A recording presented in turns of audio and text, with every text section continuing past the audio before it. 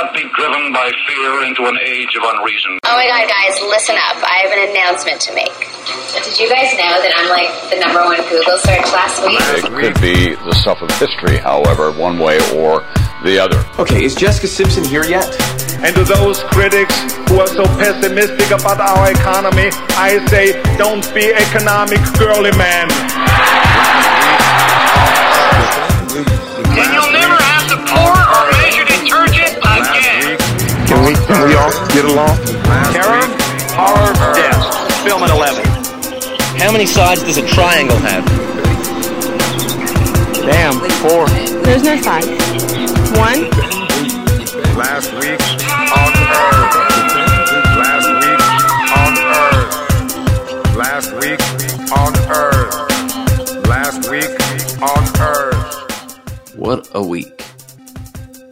What a day. In American history, in world history, in human history. Not a great one. But I stayed up until this point to record the intro of the podcast. So I could end with some good news or start with some good news. What side is up? What side is down? So I could start with some good news at the end of a story that is pretty insane. And before I bring on my guests, the Sklar brothers, the hilarious Sklar brothers, and the hilarious Daniel Van Kirk, the hosts of the Dumb People Town podcast, an amazing, hilarious podcast. Hello, Brain Trust. It's Ben Glebe. This is Last Week on Earth. This week has been bonkers. I'm about to go through all of it with the Sklars and Dan. But I had to do a little intro, of course, first of all, to introduce things. That's how introductions work. Secondly, because this day was bonkers Ladesh. You know what I'm saying? This was like next level bonkerific in every level and on every level. This was the most insane day I've seen in American history. The saddest day I have seen in recent American history. Pitiful, disgusting excuse for a day. But it's almost over. And despite a literal coup attempt, a violent coup attempt at the nation's capital, Trump supporters spurred on by the president himself, holding a rally that morning outdoors in D.C. with violent undertones, saying we're all going to go march down to the Capitol building after this and cheer on the patriots trying to decertify the election and not be so nice to the ones who are trying to certify it. Following Giuliani, who said, we must have a combat mentality. And his idiot son, Don Jr., threatening the Republicans that didn't literally overthrow our democracy and ignore the results of a free and fair election for his dotard of a father. Now, I promise you this episode is going to be very fun and funny. And if you want to skip straight ahead a few minutes from now to the main chunk of it, an hour and 20 of fun podcast goodness with the Sklars and Daniel Van Kirk, the Sklar brothers and DVK, you do it. If you know this story and don't need to hear my thoughts on that, you just want to get right to the funnier, more, it's a good group vibe. It's like Cheers, the old television show. I'm old. You guys know the show Cheers? But I'll not bury the lead too much further. The good news is that it's done. It's finally certified.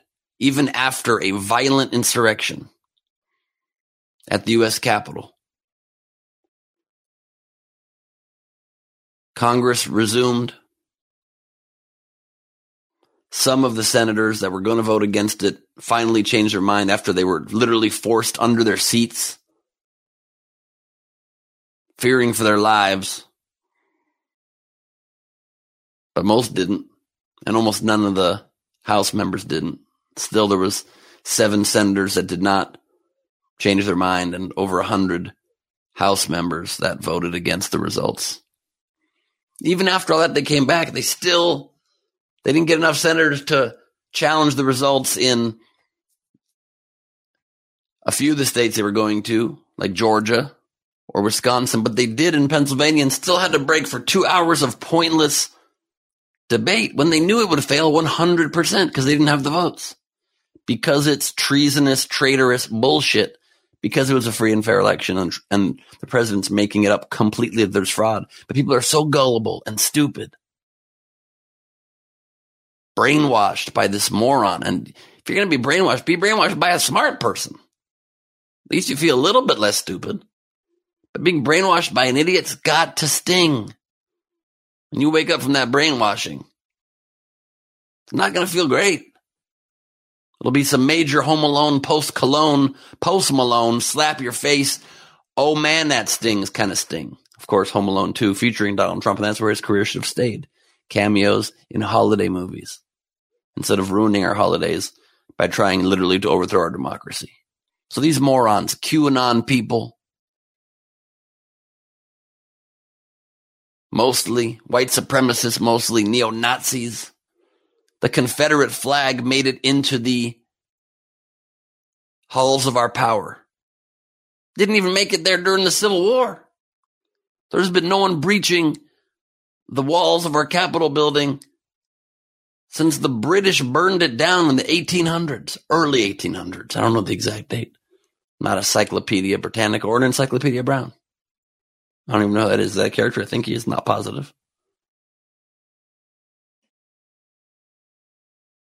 But the greatest and saddest irony of the whole damn thing, not irony, it's not even the right word for it, the greatest, saddest contrast of the whole thing is that the Capitol Police, who arrested me when I protested there in a planned, announced act of civil disobedience, we told them we were going to do it, arrested me and my friends, no problem,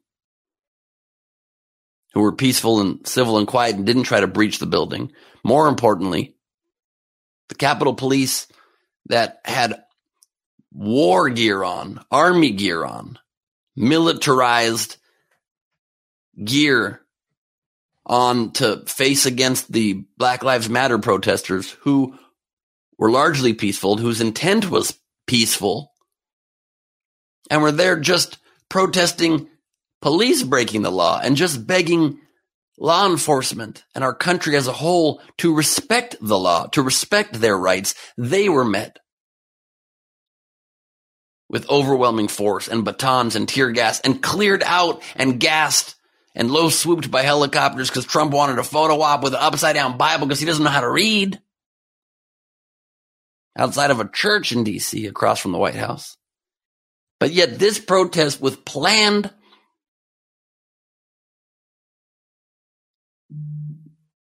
coup makers. I don't know the term for it. Coup maker. Attempted coup people. People attempting a coup. Had it on a calendar, announced, and the president was there and said, let's go, you all go do it. I'll be there with you, we'll be together. And of course he doesn't go because he's a big old pussy. A bop, as it were. They had like 15 guards there. I think the actual number was like 115, but covering the entire Capitol building and the surrounding parts of the town. That ain't enough. And not only were they overwhelmed quickly, but they let these people in. They were taking selfies with these people. If you don't at least want the perception that you're racist, if you don't want the perception of white supremacy being as real as it is, don't take selfies with the white protesters storming the gates of our government. But yet they did do it. Yet they did do it. Selfies, opening the doors, letting them in. They had sticks because they didn't even pull their firearms out, and many of them didn't even have their firearms. The few guardsmen that were in advance deployed did not have their weapons on them because they didn't want to escalate things. When there's a planned rebellion against your country, you didn't want to escalate things? Excuse you and excuse me. and skews us together naturally. How dare you even have that be a thing? Because they're white? Because they're Trump supporters? Because Trump didn't order the National Guard to impose law and order? Where was your law and order tweet now, bro? All caps. When they're on your side, you're not so into law and order anymore. And Trump didn't even call them off for 90 minutes.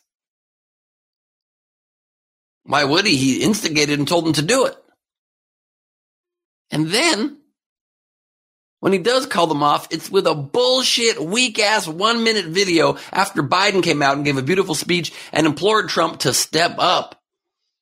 Trump releases a 1-minute video where he says, again, reaffirms the lies, restates the lies that it's a fraudulent election, restates again that he won by a lot, completely made up out of his dumb, thick, meathead orange mind that his minions, 70+ million of them, believe anything he says. Says, even though we won and this election was stolen from us and they keep stealing it from us, and this is what happens when things get stolen from us, go home peacefully. Things slowly de-escalate after 4 people's lives were lost. 4 people. 1 woman shot by the Capitol Police inside the Capitol building. Inside the Capitol building, bloodshed. A violent coup attempt. Not even a bloodless coup. A life was lost, and then 3 others due to medical emergencies caused by the building being ransacked and thousands of people running towards the entrance. Crazy Burning Man looking dudes, even though I love Burning Man. But Burning Man looking dude with like horns on and no shirt, a QAnon guy holding a QAnon sign, ends up sitting at the main desk, the top of the dais, where moments earlier, literally moments earlier, Pelosi and Pence were up there presiding over the House, a joint session of Congress. And no one stopped them. But perfectly like Donald Trump. Perfectly done for a coup organized by a self-interested idiot like Donald Trump. These rioters, these treasonous traitors, breach the Capitol building, get into the rotunda, into the halls of Congress, and had no plan. And are just in there taking fucking selfies. One dude stole a podium, posed for photos. He will be in jail soon. Most of these people will be in jail soon. One dude stormed Nancy Pelosi's office, was looking at her computer with her email up, left a note on cardboard saying, "We will not back down." Ooh, tough dude. I promise this podcast gets funnier in a minute. Once I bring on my guests and I have fun with them, because I like people. I like people. It's a weird thing to shout, I realize now. But this has been the saddest, most hard, most frustrating day. I've been watching the television, except for the recording I just did with the Sklars that you're going to hear in a minute, and with Daniel Van Kirk. I've been watching this from 10 a.m. until what is now almost 2 a.m. Pacific. That is 14 hours of this. And 4 people gave their lives for this joke. And just like Trump, these people came in there with no plan, a disorganized mob of uncontrolled chaos, a disorganized mob with no plan but to try to fight for Trump himself, exactly what Trump does. No plan, no ideology, just fight for his damn self. Well, for one person's preservation, it sort of makes sense for himself, but for the millions that do it to support this person who doesn't care about them, the largest scale idiots possible. But nevertheless, they were there. Only like 15 to 25 arrests, like 15 at the Capitol building, another 15 or 10 in the rest of D.C., out of thousands of people trying an actual coup, trying an actual overthrow of our very democracy. That's not white privilege. They get literally given the keys to the house and say, go fuck around inside the House chamber. People climbing down the walls.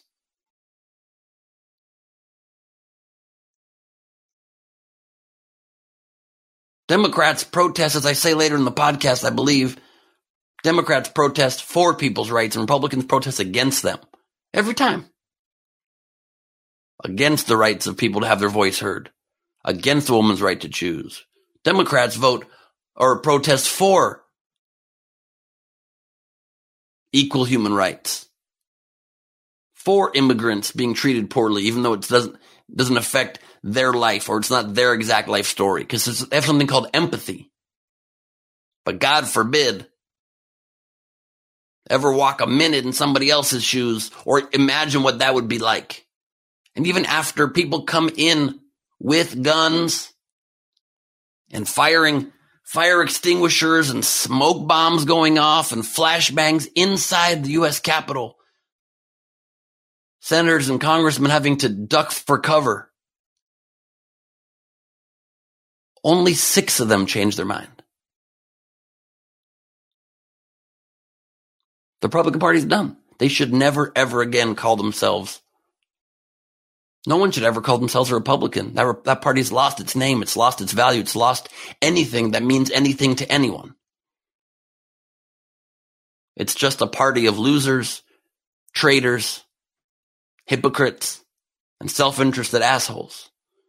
So if you have some conservative leanings, call yourself a Democrat, or just call yourself an American or an independent or decline to state and vote for some and advocate for some Republican policies, but don't be a Republican, because that is the party associated now with being a traitor to the United States of America. Plain and simple. Okay? Is that a deal? I'm going to have to calm down now somehow, because I have to transition to the fun, funny, more lighthearted, but also at some point serious part of this podcast with my wonderful guests, who, by the way, their amazing, hilarious podcast, Dumb People Town, that you should subscribe to, is doing another live one at Nowhere Comedy Club on January 16th with special guest Zach Galifianakis, a hilarious man. You can get tickets at nowherecomedyclub.com. Be part of the live audience. Be part of the VIP. I suggest you do that personally. But before I get to that, just 2 other things. My shoulder even more fucked up than before. I don't know what I'm doing. I'm like moving less, and my shoulders, now I can't lean back on a couch. My shoulders like, that's a little much. So I got that going on. You can subscribe to my Patreon if you'd like, the patreon.com/Ben Gleib. You have to know the URL because they don't have a functioning search function. You can get free tickets to some of my shows. You can get exclusive private Q&As, private video chats one-on-one with me, letters sent to you from me, the exclusive Gleib Squad, Brain Trust, Black Card, membership card mailed to you. Great behind-the-scenes footage. I'm going to release at some point in the future the National Lampoon Gleib show there, some other fun stuff. I try to give a lot of great stuff to my patrons, so please, if you've enjoyed the podcast for a long time, all this free entertainment, please consider subscribing to the patreon.com/Ben Gleib. Of course, also the other show I do for free 4 days a week with Hofstetter and Bowers and Queen Rachel, the Social Distancing Social Club, SDSC, on Tuesdays, Wednesdays, and Fridays at 3 p.m. Pacific and Saturdays at noon. We didn't do one today on account of the world crumbling and our nation being attacked by our own people. But we usually do it, and it's fun, and it's light, and it's not political. Almost always. So check that out. Join us in the video front row. Play the pun game. See if you win the grand prize. And also, my last 2 things to announce before we go on to it, maybe 3, but very quickly, is this Saturday, January 9th, I'm doing my next show at Nowhere Comedy Club, Gleib Off the Top, crowd work and improvised madness.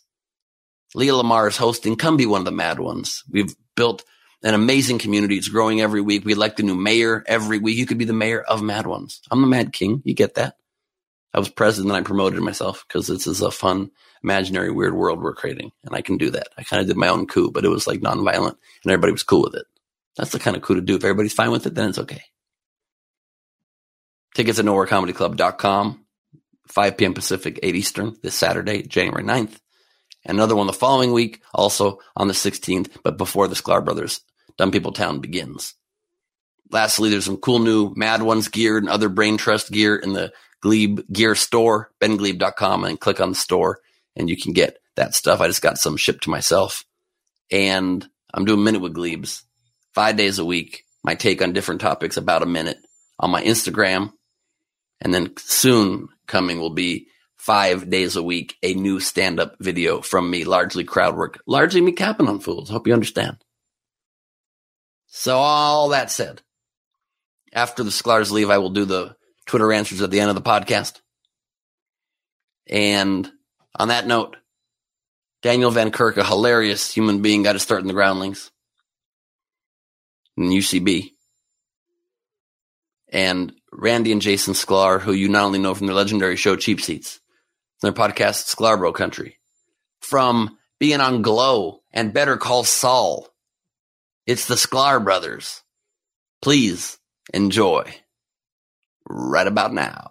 Last week on Earth. Last week on Earth. I mean, what a week. We are about to dive in, but what a week, what a day, what a last couple hours. Mm-hmm. Holy shit, there's no way to talk about it. We've got Randy Sklar. Say hello to the people, Randy. How you guys doing? So happy to be on this podcast with you, Ben. This is crazy. It's so wild. We have Jason Sklar with us. End of days. We're on the steps of freedom. We just need to get into the rotunda and then we'll be fine, I think. Oh my God. I've been getting a little rotunda during the lockdown, my friend. Mm-hmm. And we are here. Rotunda is rofunda, is what I like. And we're here with Daniel Van Kirk. Hello, friend. Hello. This is a Dumb People Town, Last Week on Earth crossover of sorts. It's so exciting to have all of you guys here at once. Yeah. I mean, this might be the last week. A truer title of a podcast there never was. I mean, we spent November 7th together, that beautiful Saturday. We might as well spend January 6th together, too.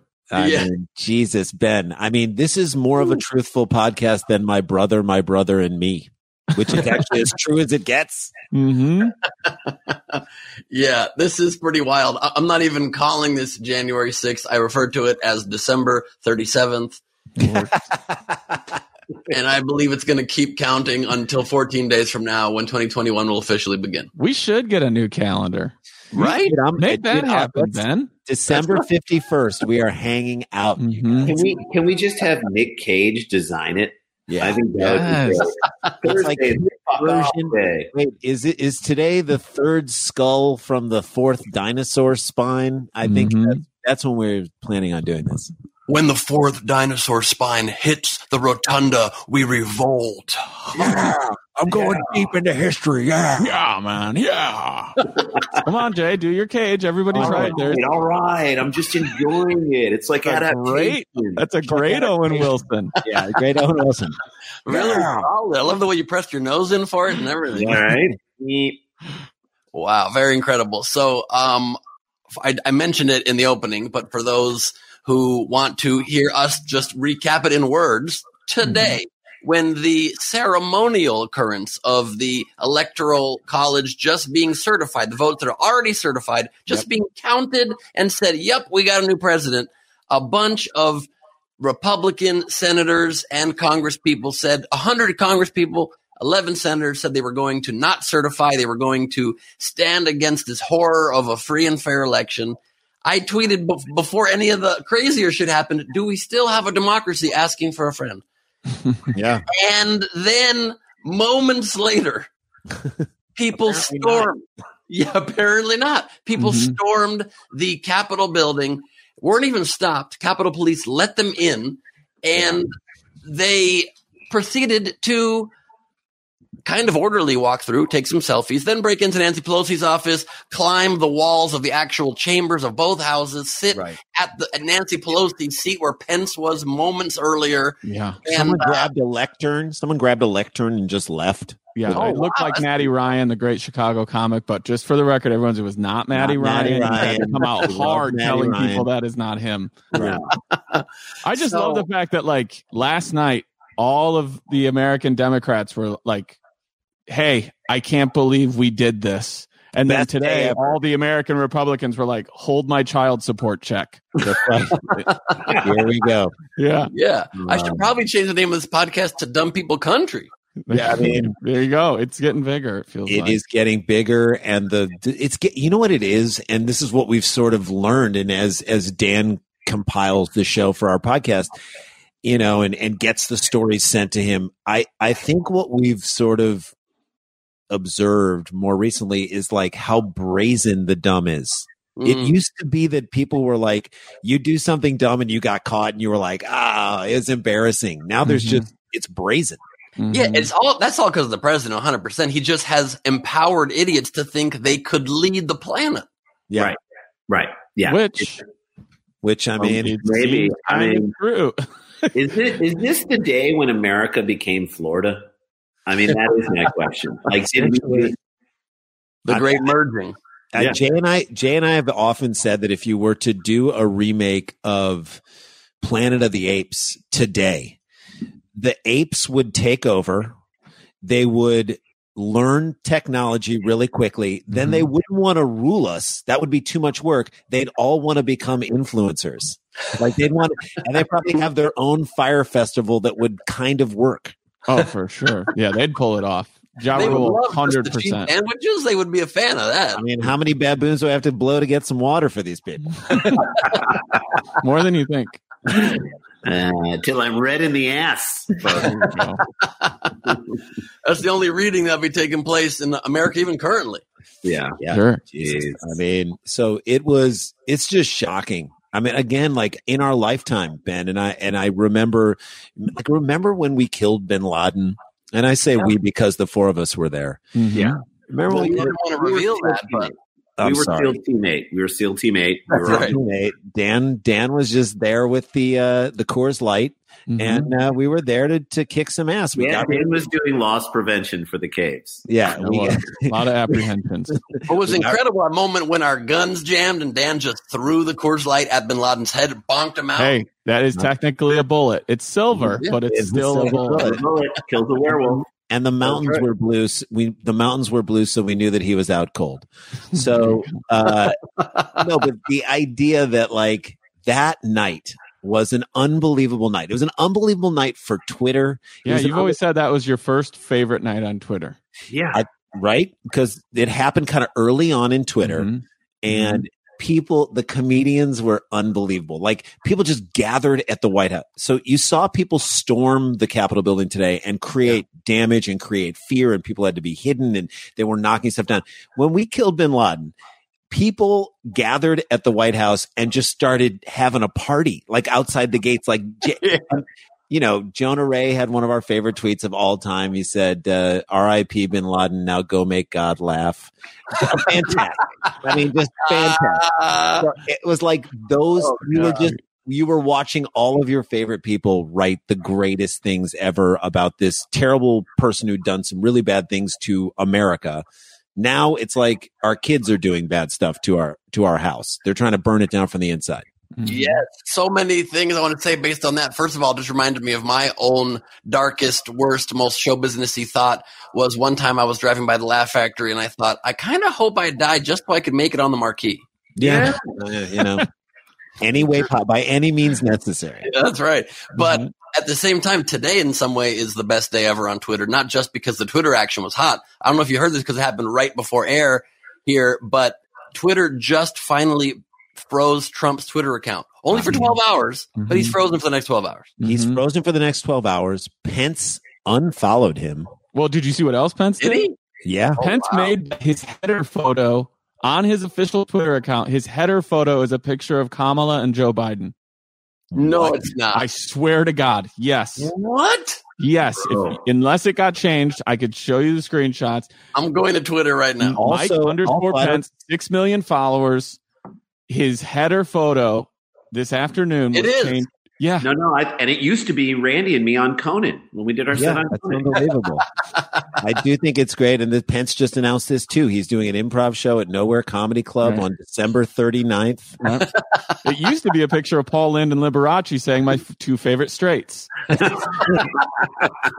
attack the rotunda. And so Jay and I were in Indianapolis. We tell this story, and we did this we wrote this joke while we were at the Bloomington Comedy Club at the Comedy Attic, which I hope reopens when this world unfucks itself. Jay and I were on stage. Well, when we landed in Indianapolis, we landed. So you're flying from LA and we flew the day we had a show. So we cut it super close. We're like, we're landing at 5 in Indianapolis. We got to drive an hour to get down there so that we're ready for the show. You've traveled. You're not feeling good. You were up at 4 in the morning. You're just not in the headspace. Certainly not in the headspace to then land in Indianapolis and then wait on the tarmac for an hour. So we're waiting on the tarmac for an hour, and they get on the intercom and they say, you know, the reason why I have to wait is that Mike Pence is here. So then Jay and I, you can continue, Jay. Yeah, we said that the reason why we had to wait so long was that Mike Pence, this is what we're speculating, Mike Pence found out that a plane tried to enter the hangar from the backside.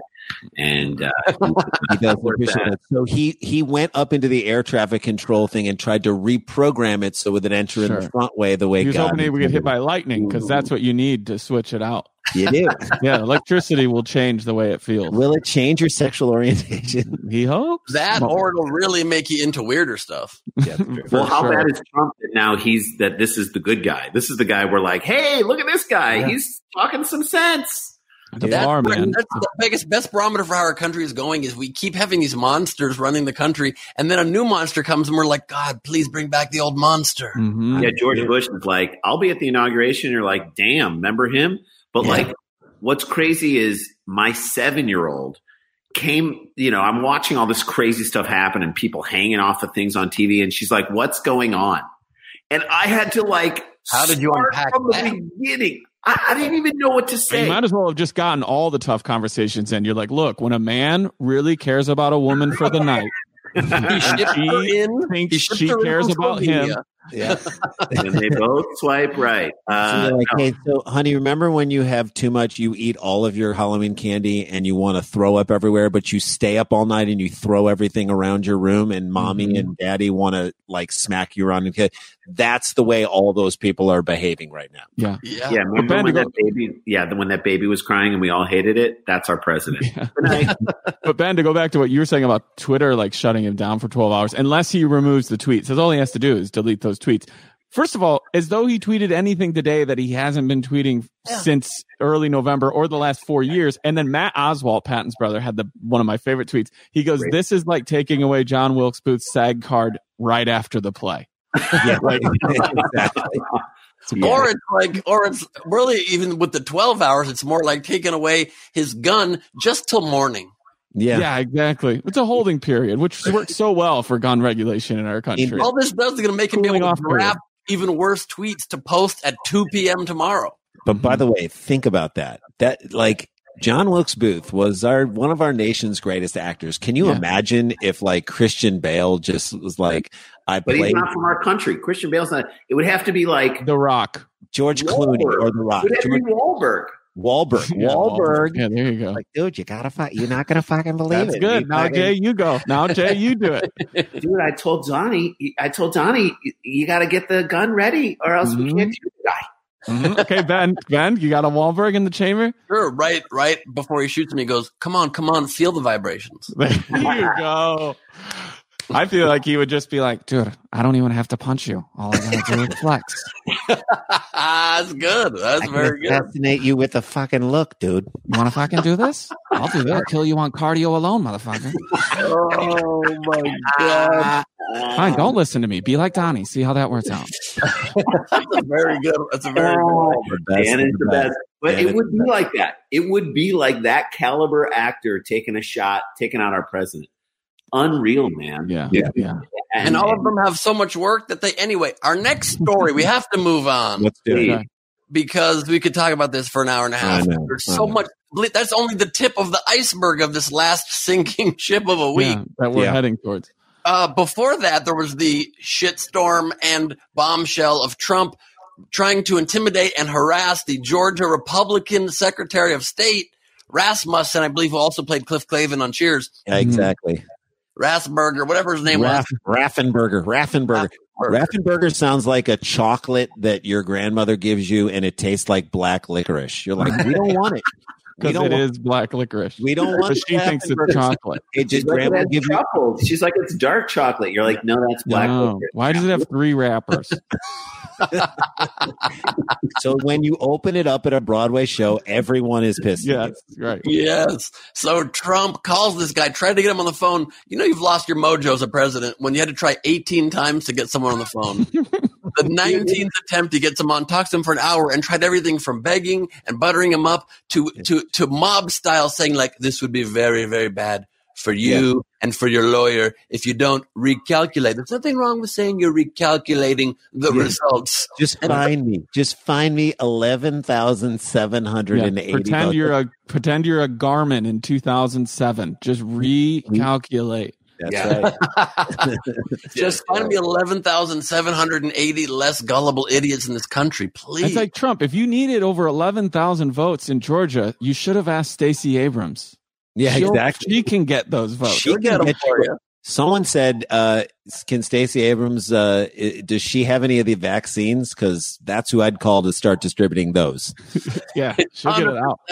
Yeah, because that's the whole thing here, too. I tweeted today that Democrats protest for people's rights. Republicans protest against people's rights. So everybody's like, oh, Stacey Abrams didn't concede because they blocked millions of voters. They took so many people off of the rolls. So she conceded eventually once they lost in court, in the court system. Trump is fighting for a legit election, saying, please just make shit up. Yeah. Right. Wild. Yeah. And it feels like 3 months ago. I know. And that happened 5 days ago. That was 5 days ago. And you're just listening to that call, and we're listening to the call, and we're like, and then they're like, some woman gets on the phone call, and you think it's like Raffensperger's like sister or mom or whatever, or wife or whatever. And she's like, that's the wrong data. You know, it's like the woman in the background going, that's the wrong, you got the wrong data. Annie Potts from Ghostbusters. We got another one. So she was yelling. She was mad. It's her husband on the line. She's mad that he's not saying they get the wrong data. And she's like, I'm going to have to get on the phone and say tell him it's the wrong data. It's the wrong data. Tell him it's the wrong data. And he's like, he's on. I can't interrupt. And she's like, goes to another phone because you know it's a landline. Tried to use the dial-up. And she's like, it's the wrong data. It's the wrong data. You got the wrong data. I tried to tell him to tell you, but it's the wrong data. What I love is that when he was going so hard at Ben Roethlisberger, and the guy and the guy is like trying to evade him, and then he goes hard at Ben Roethlisberger on Twitter, and the guy responds back and just says like, the truth's going to come out because of course he knew he taped the goddamn call. That's right. Is anyone talking to Trump? If you, I don't even care if you have to walk past Trump, you better turn your voice memos on your phone.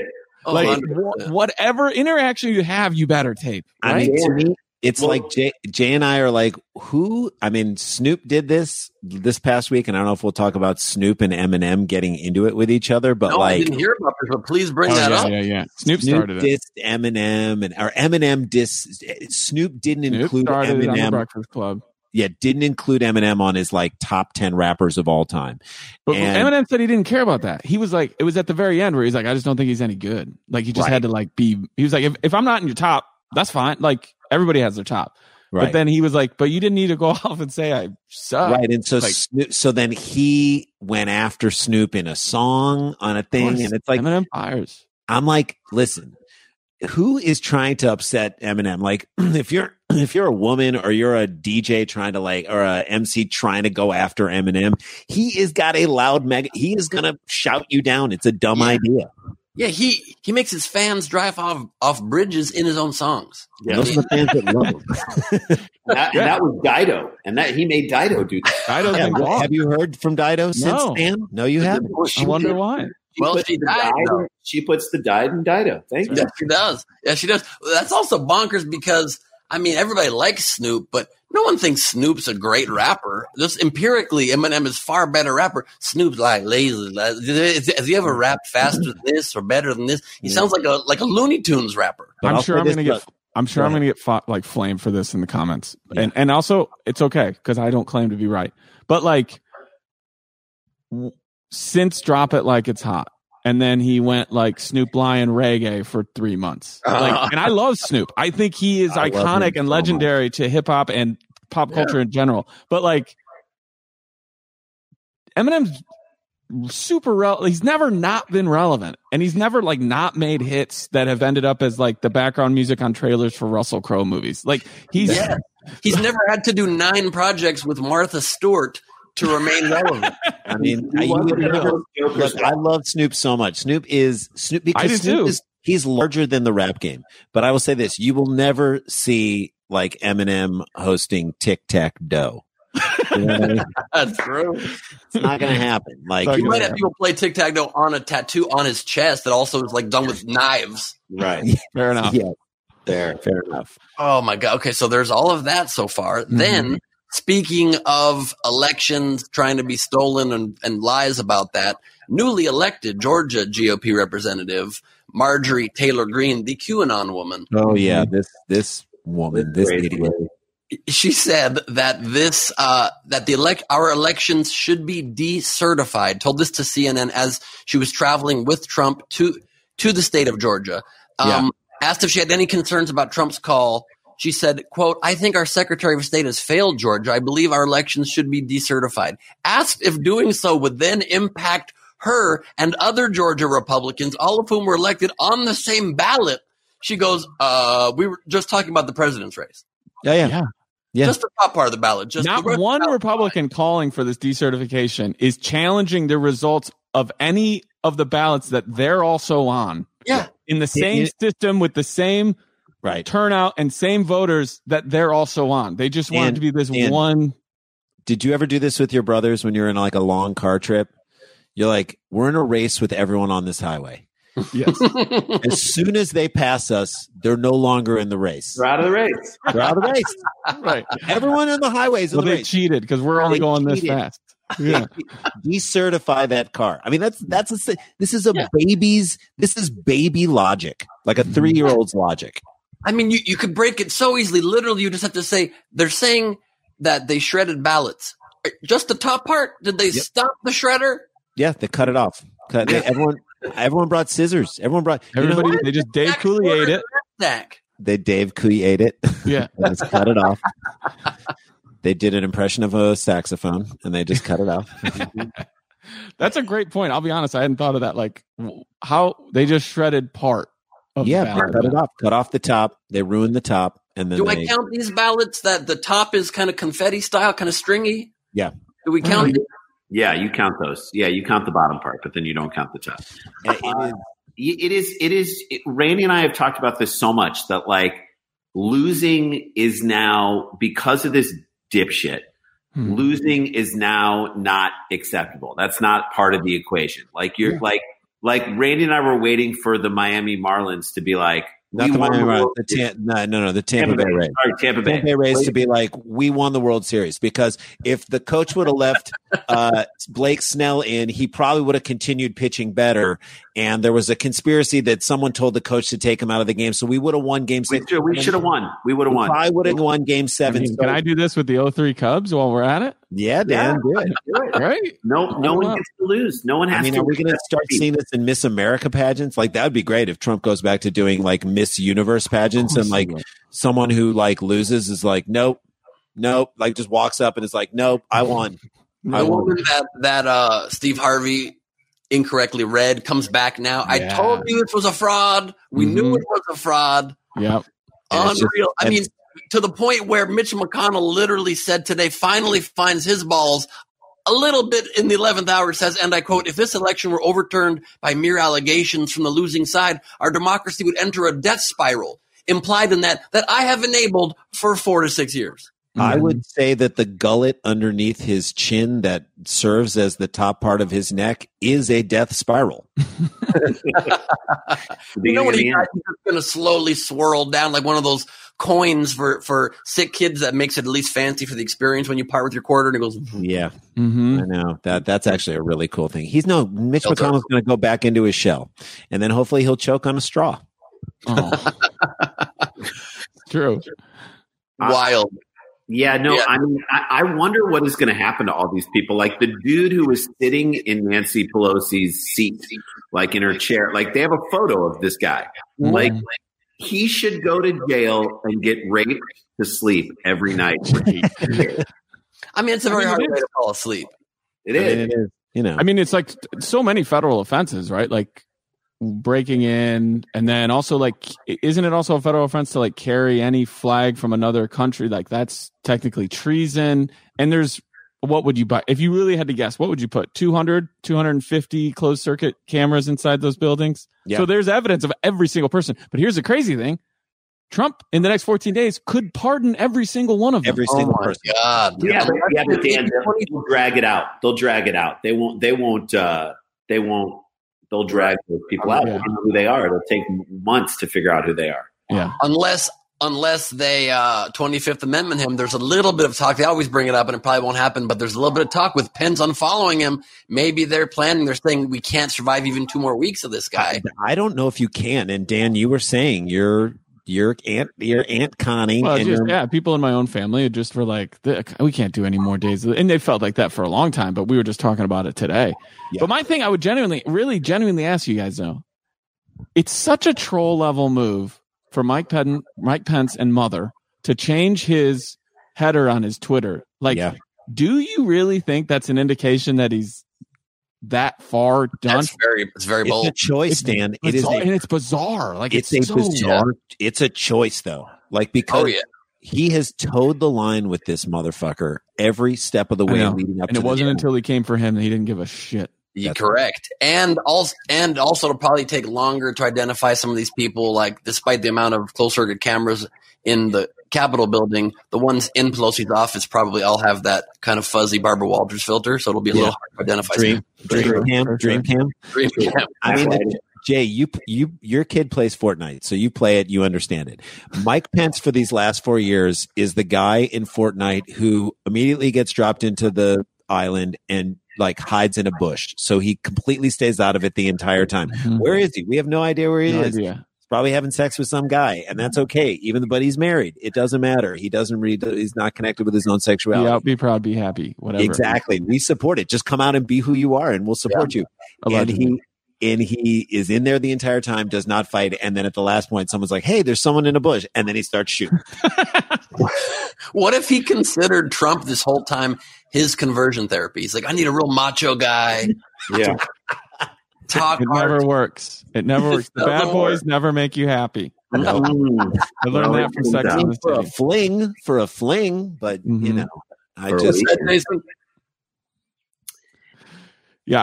was trying to say something. I don't know what it was. No, I'm on board with all this. And Randy, that was a good Fortnite analogy. And I agree. I do think like Pence has sort of, it's like, it's bad when he can't even defend the guy. And I do think the fact that he did put Kamala Harris and Joe Biden is because he's saying to himself, somebody has to send a message to all of our followers that we have to concede. I was listening to what John McCain said when he lost to Obama. Yeah, amazing. And his speech was amazing. It was amazing. Remember how much we hated Sarah Palin and we thought she was an idiot and dangerous? Like his ability to say, look, I am sad. I am mad. It is okay to be upset. It is okay to be hurt, but we have to move forward as a country tomorrow. That's how we do this. I'm going to give them all the help I can. I'm going to help them transition. That's, to me, the most insane thing in the world, that we've never needed transition more right now. We're like Bruce Jenner, a year and a half ago. We've never needed the transition to happen quicker and more smoothly. And with more force than now. And yet we are 100% behind the But isn't this... Although ironically, Pence has to grow some balls. Yeah, well, that's true. Well, they'll drop a bit. They'll drop eventually, but he and Bieber. The idea, though, that we'll get to Bieber in a minute. The idea that you guys who literally go balls out and don't ever concede are literally the ones who end up screwing themselves in the future. Look at Roger Clemens or Barry Bonds, Those guys actually would have been great if they didn't touch anything, or they admitted that they screwed up. like Andy Pettit, like they would be fine, but they have gone to they will go to their grave denying that they did anything. And like, if you can't reverse course, like reversing course is not a sign of weakness, is actually a sign of evolution. Strength. Yeah. Exact truth. Yeah. And that's the biggest thing that people get wrong. They think that admitting a mistake is weak. No, you have such a fragile ego if one mistake makes you feel like you crumbled everything you've accomplished in life. But for a while there, Barry Bonds was going the opposite way. He seemed like he was trying to keep doing steroids till he could become his own Macy's Thanksgiving Day Parade float. Like his head kept enlarging. It was unreal. I mean, it was him and then the cast of Starlight Express. He was up for the lead role on Megamind. He was. So speaking of Megamind, sort of tangentially connects. We'll get back to politics in a second, but we're going to bounce around. Potentially murderous robots are dancing now. Yeah. Huffington Post report. I don't know if you saw this week, but Boston Dynamics, the Massachusetts company known for its cutting-edge work in robotics, released footage of its famous robot collection boogieing to the Contours' 1962 R&B hit, Do You Love Me? Mm-hmm. And they danced in sync. There's one that's like a dog named Spot. There's one that's like it moves boxes named Handle, and a humanoid-looking one named Atlas. They all dance precisely in sync to a 3-minute routine. The technology developer said that he thought the dance made them less intimidating. The dance looked like a murder dance to me. Sure. That's my thing. Like, things are bad enough. Do we have to do like every episode of Black Mirror? Dude, do we have to hit all the bases? Like the robot dog coming after. I know. I see that robot dog in my sleep coming after me. Mm-hmm. Like that is, you don't want a robot. You just don't want a robot dancing. I mean, again, look how it worked out for Michael Jackson. That's true. Also, it's also very Fortnite, because after they kill you, then they do a little dance. Very Fortnite. Yeah. It's very Shields and Yarnell too. Get your skins. Why are they not making the first prototypes, at least of these robots, less enormous and muscular? Can't the first ones be little, weak butler robots to get us okay with it? They're basically telling us it's happening, you can't stop it, and they're already murderers. Yeah, they're murderers, and it's like we're going to build a fleet of Rob Gronkowskis. They dance a lot. Mm-hmm. They're scary. You feel like they will definitely take you, and you can't cover them over the middle. You can't cover them over the middle. They should call them robot Gronkowskis. Robot Gronks. Mm-hmm. Gronks. You just call them Gronks. Gronks. That sounds like a robot. Yeah, Gronkbot. That does. Gronk 4.0. Gronk 2.0. Gronk bad. Yeah. Gronk about to murder. So we have that happening, which is exciting. Plus, also this last week, the Nashville bomber, it's believed now he believed in the lizard people. Yeah. That are humans were infected by lizards. Now there's lizard people under the skins of humans. And this was the big cause he wanted to basically just blow himself up on, and some buildings. Right. Because he warned everybody else, go away if you're not a lizard person from this truck. That's what it was saying? No, it said get away for 15 minutes, it's going to explode. But basically he probably didn't think that could be heard by the ears of a lizard, because they don't speak, I don't know, recording. And I love the song Downtown by Petilia Clark. I'm not joking. I've loved that song my entire life. I've been hearing it since I was a kid growing up. My family's always put on like the oldies station when we were up at the cabin in Wisconsin. Yep. And when I found out that he had like co-opted that into his very explosive manifesto, I'm like, don't take this to leave Petilia Clark alone. Yeah. Has it changed the song for you at all? What? I like it more now. Because the neon lights really are very bright. They are. And you can always go downtown. Except that one day. Yeah, don't go down that day. Don't go down that morning. That's why I wonder why he chose that song. Because people in those instances, I watched the Heaven's Gate documentary.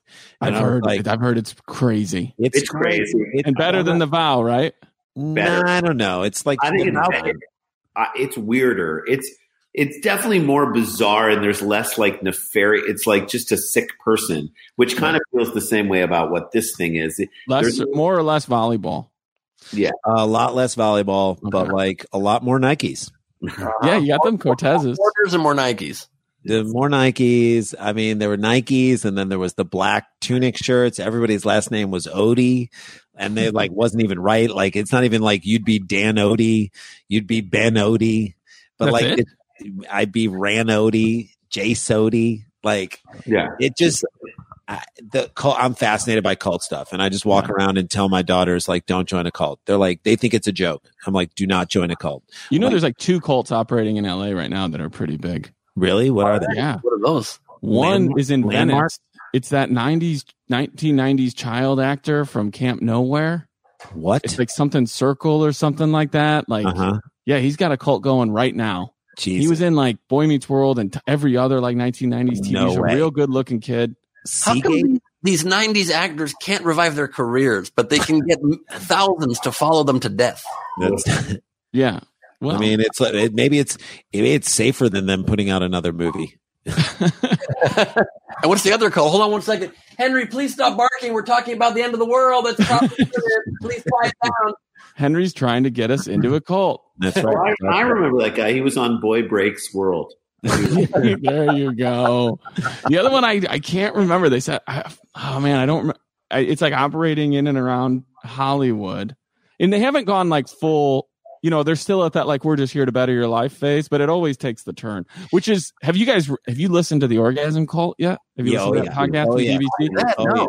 The Orgasm Cult here's the great thing, and it's not great actually, but like every cult, you know how it always ends up with like, hey, we're going to change your life, hey, we're going to fix your finances, hey, we're going to reconnect you with what really matters, and then eventually come over here and let's have sex. Like it always gets around to like touch my feet and then let's have sex. Yeah. The Orgasm Cult starts at sex. There's we're going to change the world. We're going to change the world. Damn, but it's not sex. It's I know, but it's sexual out the gate. It's sexual. There's no. They say is there's no not. like fake veil. I know what they say is it's not. They're like if you're Donald Ducking it in front of 80 people you've never met while someone rubs your clitoris. It's called stroking, Dan. Please get the terminology right. I'm sorry. I mean, I want to live in an ohm house. maybe they're just going through that because they really can't wait till it gets to getting their finances in order. They really That's true. Yeah, it's the other way around. You got to get through the sex stuff to get to the actual financial independence. That's correct. I never knew that multiple orgasms could be in the shape of a pyramid. It's not a team; it's an opportunity. Right. It is 4 friends, and they fuck 4 friends. Mm-hmm. Right. You get 3 orgasms to people. They give 3 more to 3 more people, and then start making money. Wow. So we're there. We've got that going on. We also had the kind of earth-shattering news this week that these 2 social media influencers, I don't know how to break this to you guys if you didn't hear it yourselves, but they both named their baby's baby, and they're feuding now. They're feuding about this, obviously. They're feuding because one had a baby. I think you got to just go to the next. You know how like when things are the same and you're alphabetizing and what's the net? Like I think baby _2.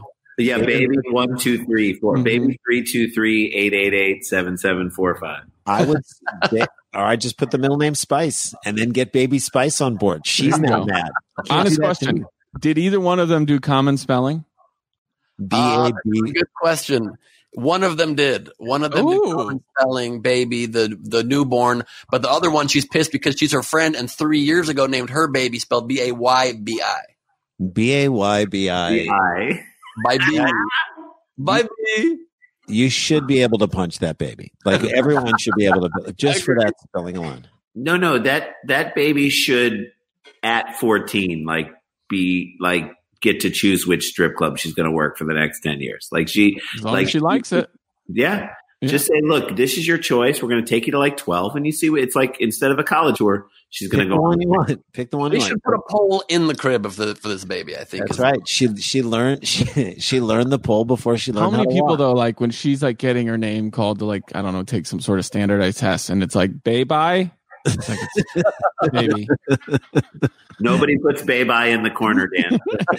Baby, get off. Right. The Have pole, you seen the Black Friday deals at Baby? The Black Friday deals at Baby are insane. So many doorbusters. Do we need diapers? I'm going to go to Baby's or Us and just pick up a few. I was just listening to my favorite song. Ooh, baby. There you go. I like Baby and Beyond. I want the baby to be called Baby. I want it to be a place where boats dock that is also kind of feeling like they might be into both sides, kind of a big bisexual. Where do you, no, it's you park your boat, but you're like, can I park it on this side? You could park it on both sides. Whatever you feel like. Come on around the back, baby. Mike Pence is here and the water's fine. That's Baby right. Curious. Baby Curious. Curious could be the middle name. Which also sounds like the book about Baby. Babe Right. I Curious. Yeah, it's a little children's book about all the troubles that Babe I gets into. Or what if it was By Curious George? That would be such a better book. You be careful. That's being sold. I did a cartoon. I did a By Curious George cartoon for the old Glebe show for National Lampoon a million years ago, and it was if the monkey was having very strange interactions with the man in the yellow hat. I'm telling you, that is a T-shirt being sold in West Hollywood at Chicha La Rue's right now. By Curious George. And how do we know that the man in the yellow hat is a man? We don't know. We also this week had the CEO of Whole Foods, John Mackey, saying that we don't need health care.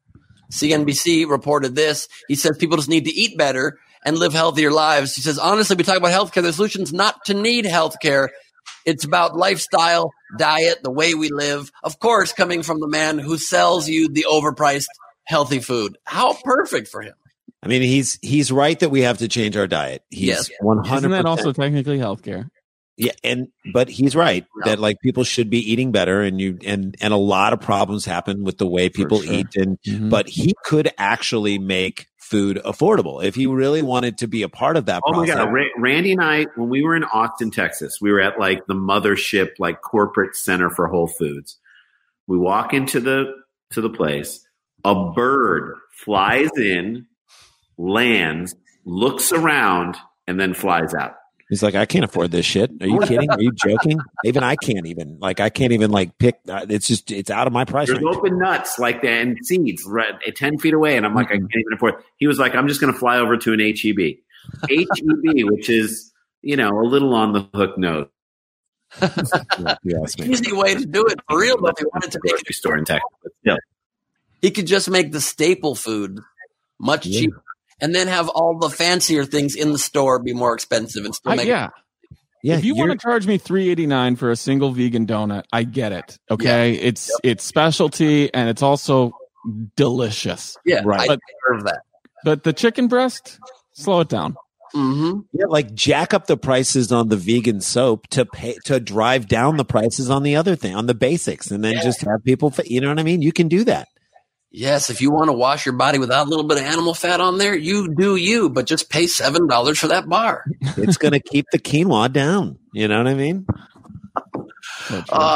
Representative Cleaver, a pastor who is also a representative in Congress, United Methodist pastor, was tapped to lead the opening prayer this week at the new session of Congress to open it up, to swear in the new lawmakers, and that was when Nancy Pelosi was reelected as House Speaker again by a thinner margin. He ended the prayer by saying, Amen and Ah women. And was roundly criticized for being far too woke. And this one I have to very much agree. That is horrendous. That sounds like a cartoon joke from a 1982 Playboy magazine. Yeah. Yes, Dan.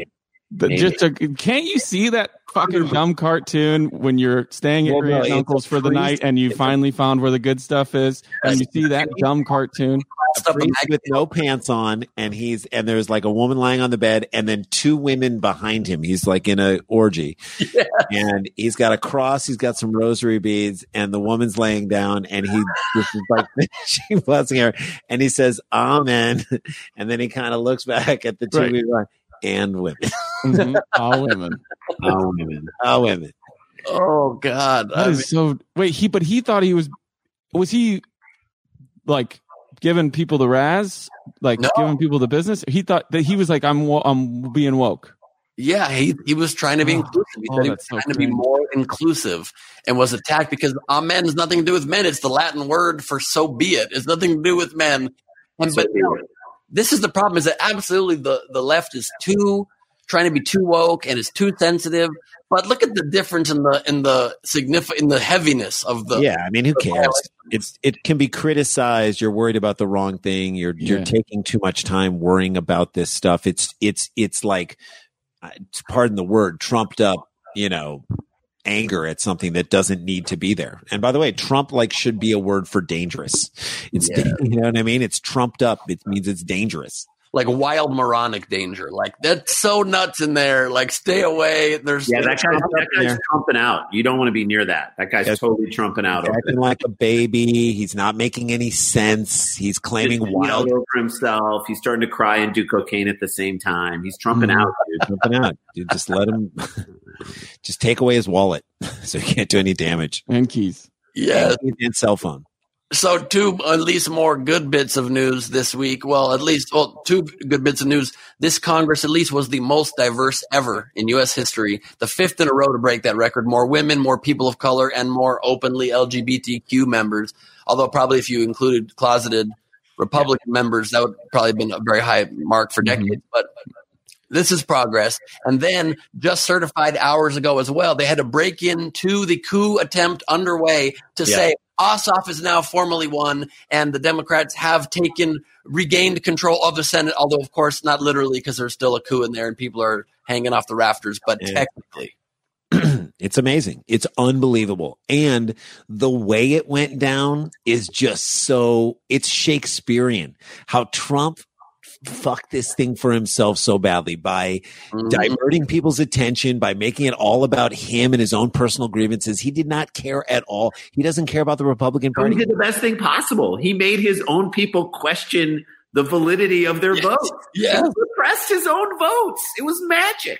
Yeah. It is literally like you couldn't have drawn, like Democrats were probably sitting around going like, Stacey Abrams was like, look, I've done all I can do. Since 2013, I've been running a ground game on this bitch and I've done everything I can. We're probably going to lose. Why? Because Democrats have lost 7 out of 8 re-election or runoffs since the 80s in Georgia. They've never had a black senator. They've never had a black senator. The only time or a Jewish senator. The only time they won a runoff, the guy then 3 months later changed parties and became Republican. You are not going to do it. It is not going to happen, especially after we had elected a Democratic president. There's nothing we can do. She probably sat around and jokingly said to all the people in the Georgia Democratic National Party, that group there, the only thing we can hope for is that Trump comes down here and fucks everything up. And he did. He did. Because he was bouncing. All Trump had to do, basically, it's like that old Philadelphia or New York Giants play or the Eagles play. All you had to do is take a knee, and then he fumbles the snap. And these guys, Steve Pizarnik and Harold and Herm Edwards picked it up and ran. That's all he had to do was just fall down. Mm-hmm. Well, taking a knee has been a very charged thing for his administration in many ways. From Kaepernick to Floyd, he really has a real problem with people taking knees. But how crazy is it that Colin Kaepernick is more of a patriot than anyone who stormed the Capitol today? Yeah, big time.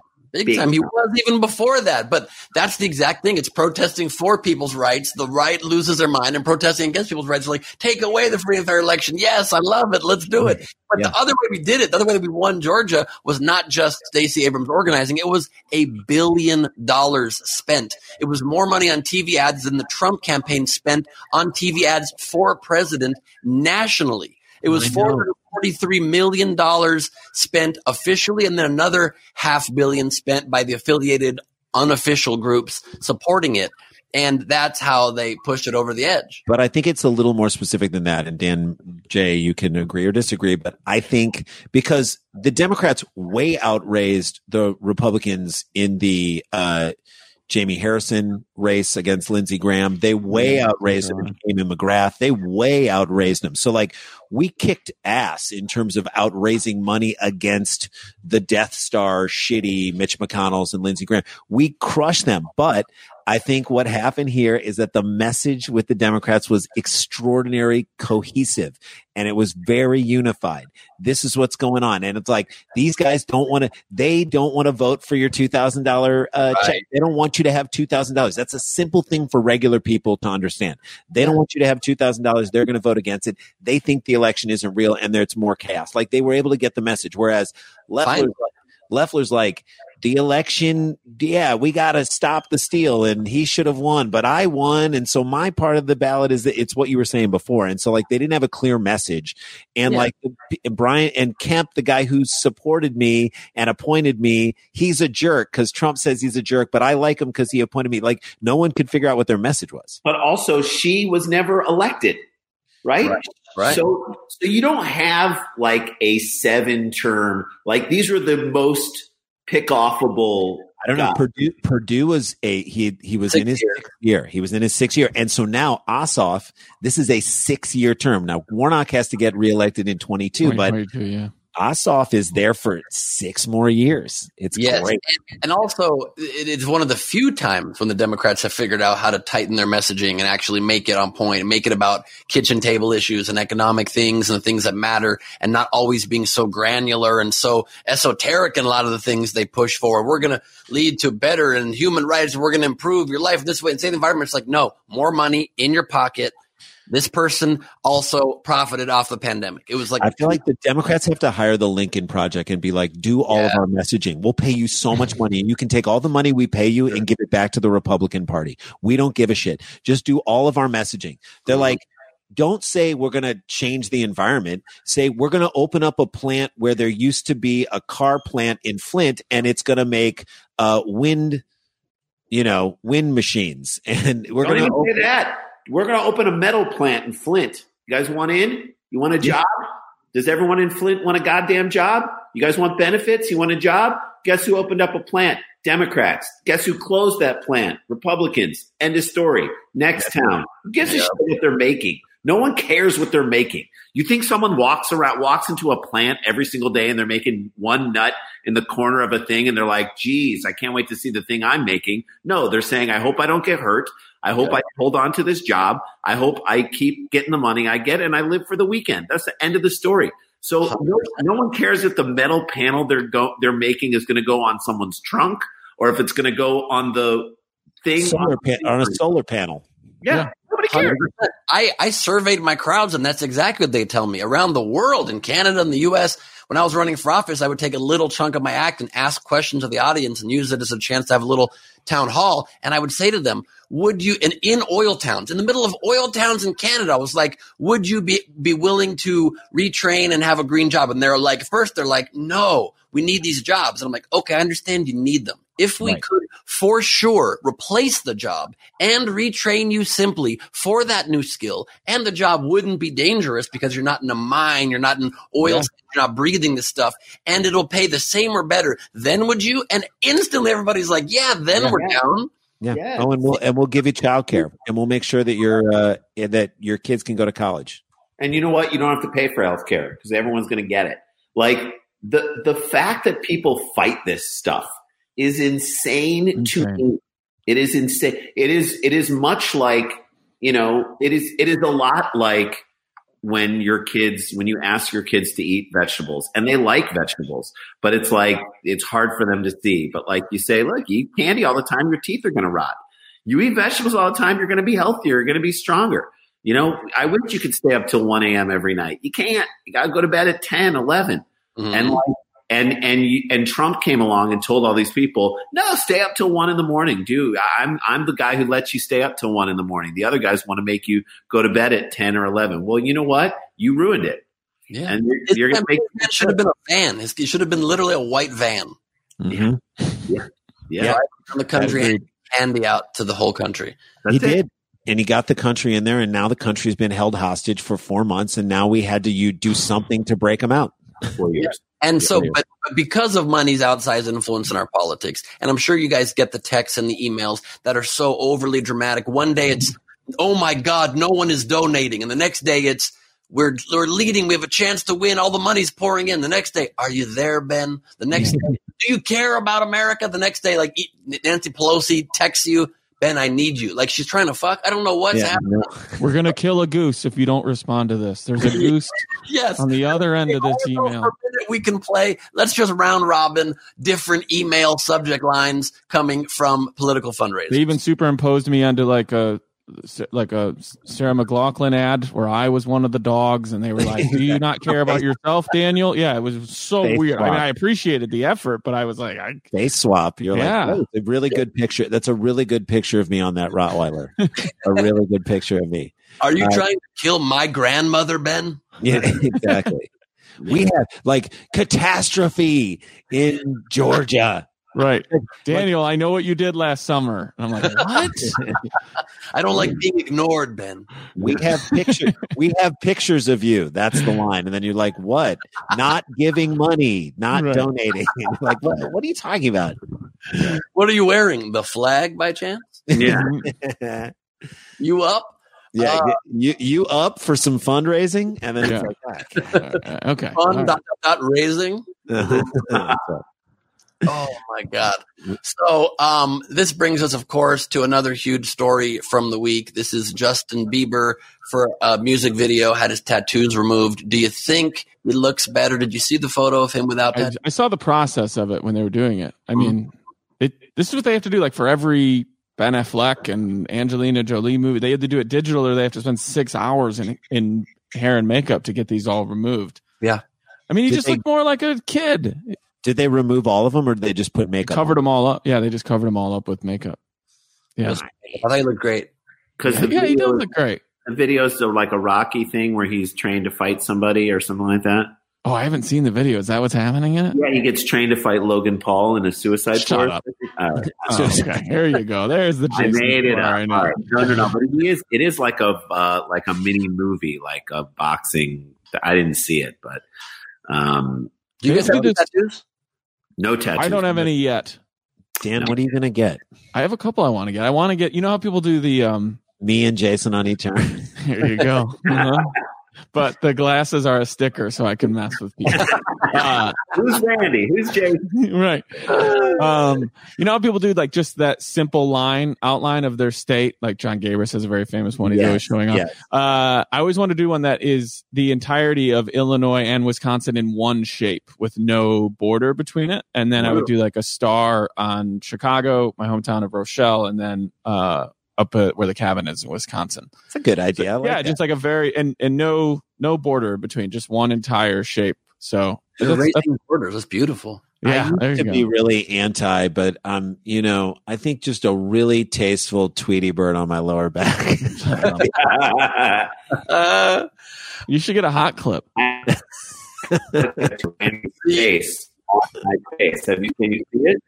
That's a good idea, Jason. You want your face on a face. Interesting. On top of the glasses? Yeah, on top of the glasses. Yeah, I was just a big fan of the movie Face Off. Yeah, so I went ahead and yeah. Really, I don't know how you walk around with that ridiculous chin. Yeah, you got a chin on your chin. There it is. Let's get out of here, Vince Neil. Yeah, pretty good, Rand. Thanks. That's pretty damn solid. So we're all just competing for Kenny Stevenson. Doing our friend Kenny Stevenson, who does it perfectly. And I apologize, Kenny. You are you crushed it.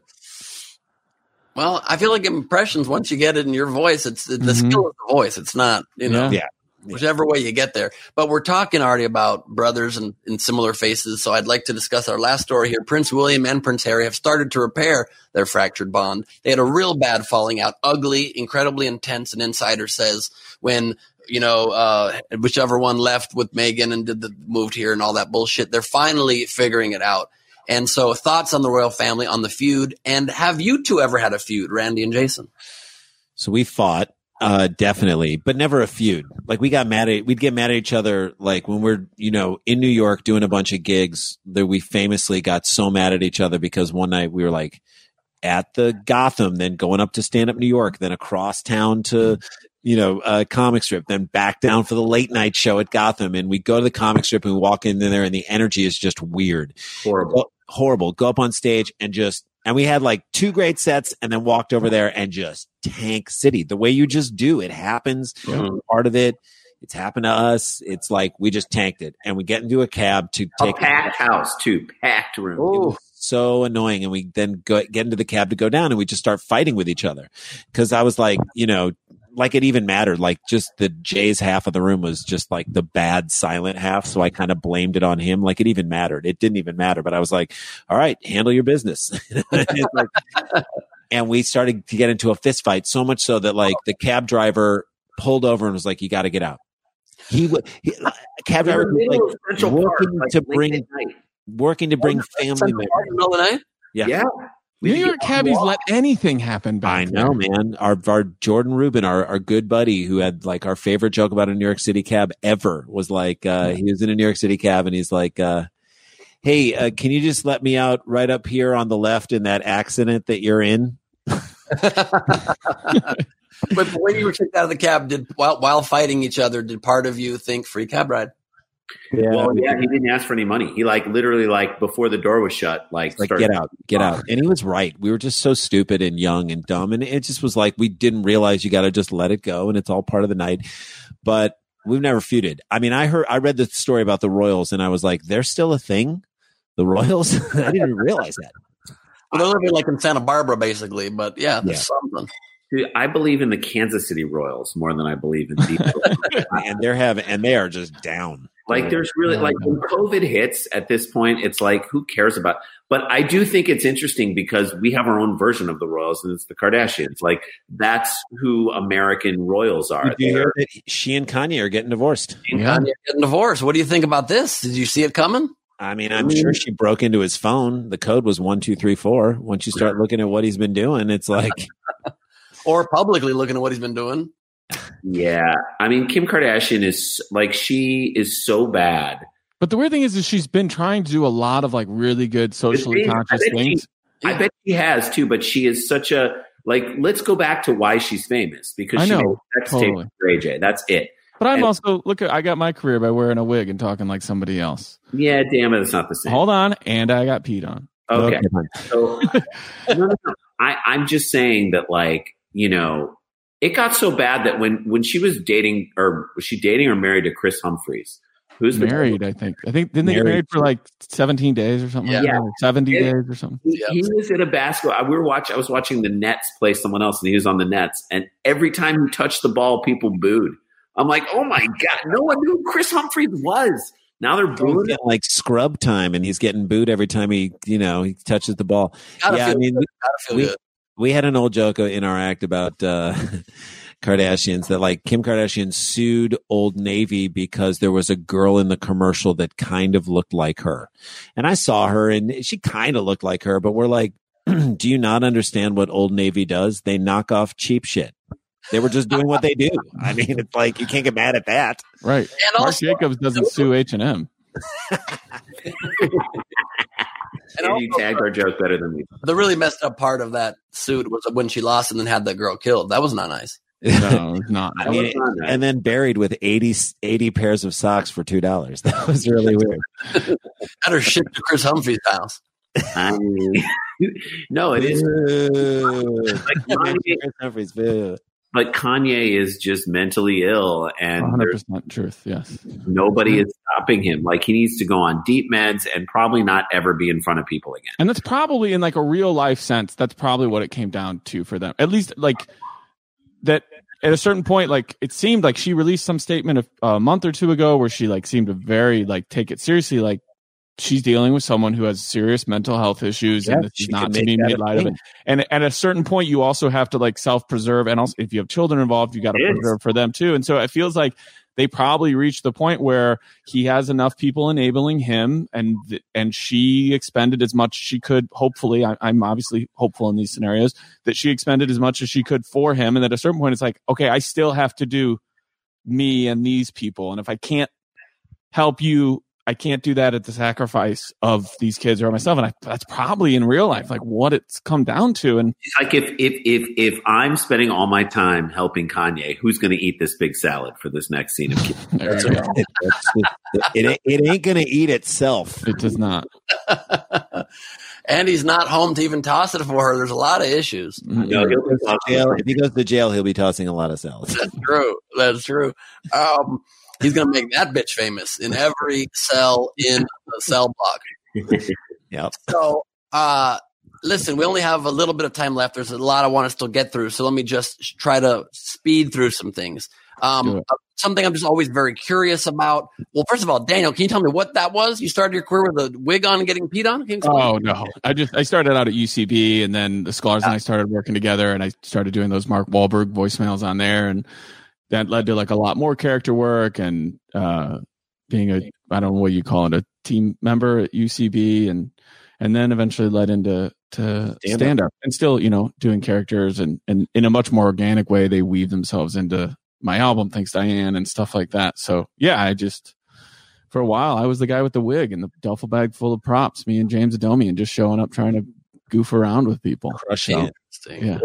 So you didn't have plans of being a stand-up, and then you just kind of fell into it? Yeah, I always loved doing it. It was always something I loved, but I started a little bit later than most people. We talked about it on the show. Dan, Dan would come in on the podcast, and he, Jay and I have worked with and been around guys like Adam Carolla, who, say what you will about his politics. He knows how to make a take. He is a guy who, we'll just be riffing with him, and whether or not he's come up with it ahead of time, we've been on a show with him, and he will spill out or spit out. Spade is like this too. David Spade is like this too. Spade is amazing. Spade's amazing like this, where you're talking to him and he will just in conversation put out a fully formed comedy bit. You're like, I can't believe.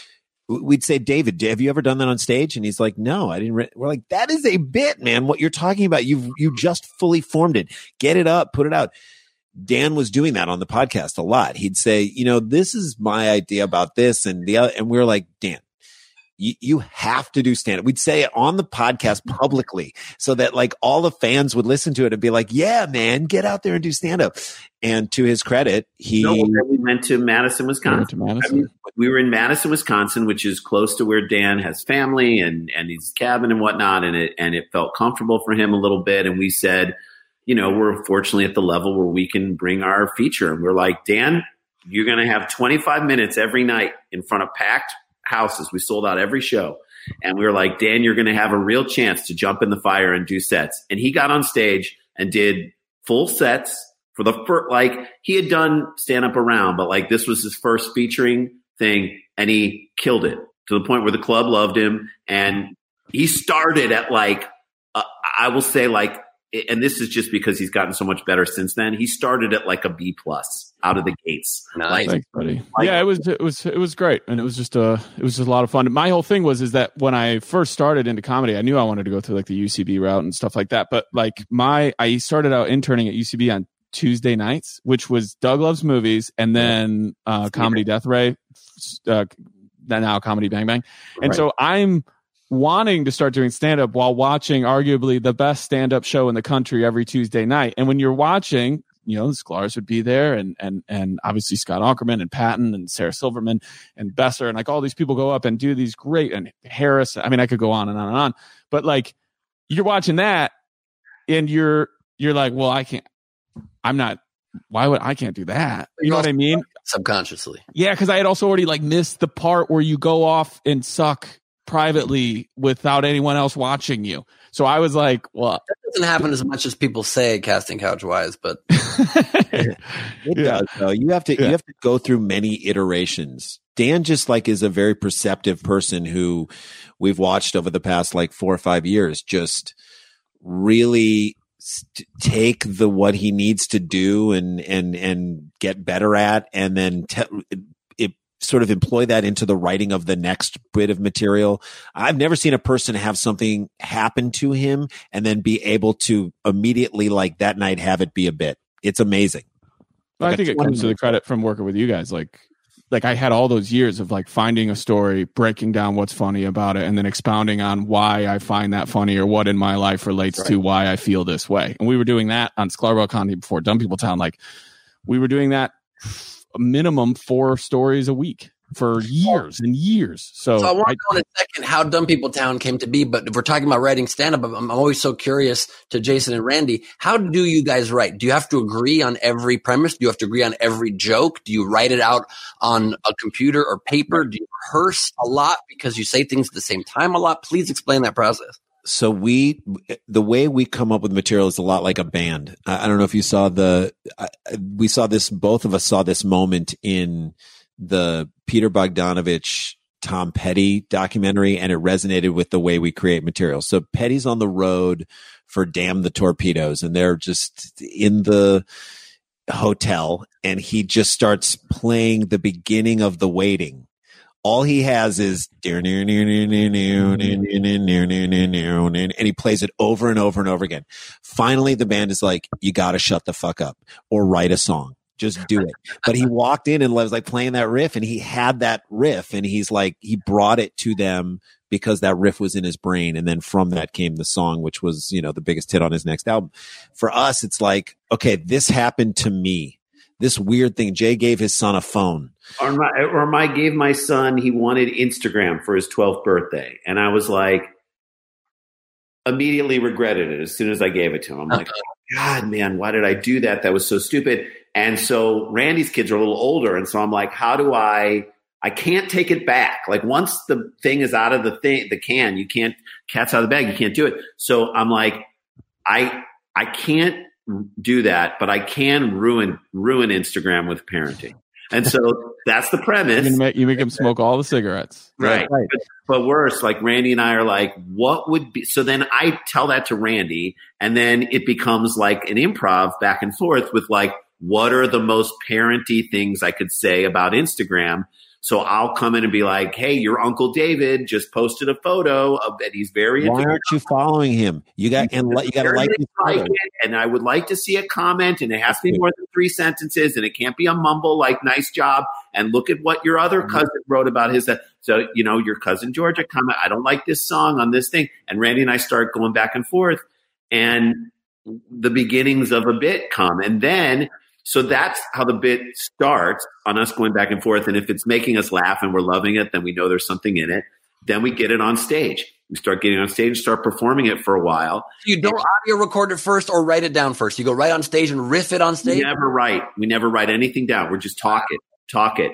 And because we have 2 mental recorders here that remember. And so we get it on stage, and if it starts to do well and we feel the laugh points, then we're like, okay, that's good. We keep doing it. And then we usually are out on the road with somebody, be it Dan or someone else, and we're like, how can we need... Well, not with Dan anymore. Dan's out on the road. We'll be at a festival doing the pod. That's right. That's true. We'll be somewhere and we'll be like, okay, this bit is great, but it's about 2 minutes long and it should be 4 minutes long. We need 2 more examples, and then we need a way to wrap it up, or we need to take it in a different direction, or we need to do something else. We need to turn this into an act out. How can we that's true. We love collaborating with people we bring out on the road with us. Feature acts: Amy Miller, Aaron Urist, who's a great comedian from Denver, Nate Fridson, who's a great comedian in New York. These are all people, Nate Abshire, people we love. So like, we'll sit down and look at their sets and pitch them jokes for their thing. That's like our favorite thing in the world to do. And then we'll have them look. Aaron Urist helped us on the end of a bit come up with the third example in this thing, and the way he got us to the place that it was, finished this bit that it was like in a year and a half we didn't have the end of the bit, and he helped us finish. We sat down and we're like, let's figure this out, and he kind of got us there, and this is our feature act. It was just so cool. We open ourselves up to that collaboration. Do you ever, one of you, like riff a punchline one time and then like not remember whose it was, or wish you could do it, or negotiate who gets to say something? Sure. Well, I mean, it's kind of like, whose story is this? Jay's like, well, this is a story with my thing. And then I say, where do I fit in this story? And then what's the larger thing that we're trying to say with this story? Like, what is the larger truth about, sex robots now that they're having for the elderly? Great idea on paper. Our mom's old. We want her to have a companion. But have you ever tried to like help your mom set up her email? It's like the worst thing in the world. You're on face sitting. No, you go down. You got to scroll down. I mean, like, he might have the great punchline there. It doesn't matter how it goes out. It's just us. Then it becomes the 2 of us trying to tell this fictitious person that they're doing it wrong. And so like, we try to build the bits in such a way that it works like that.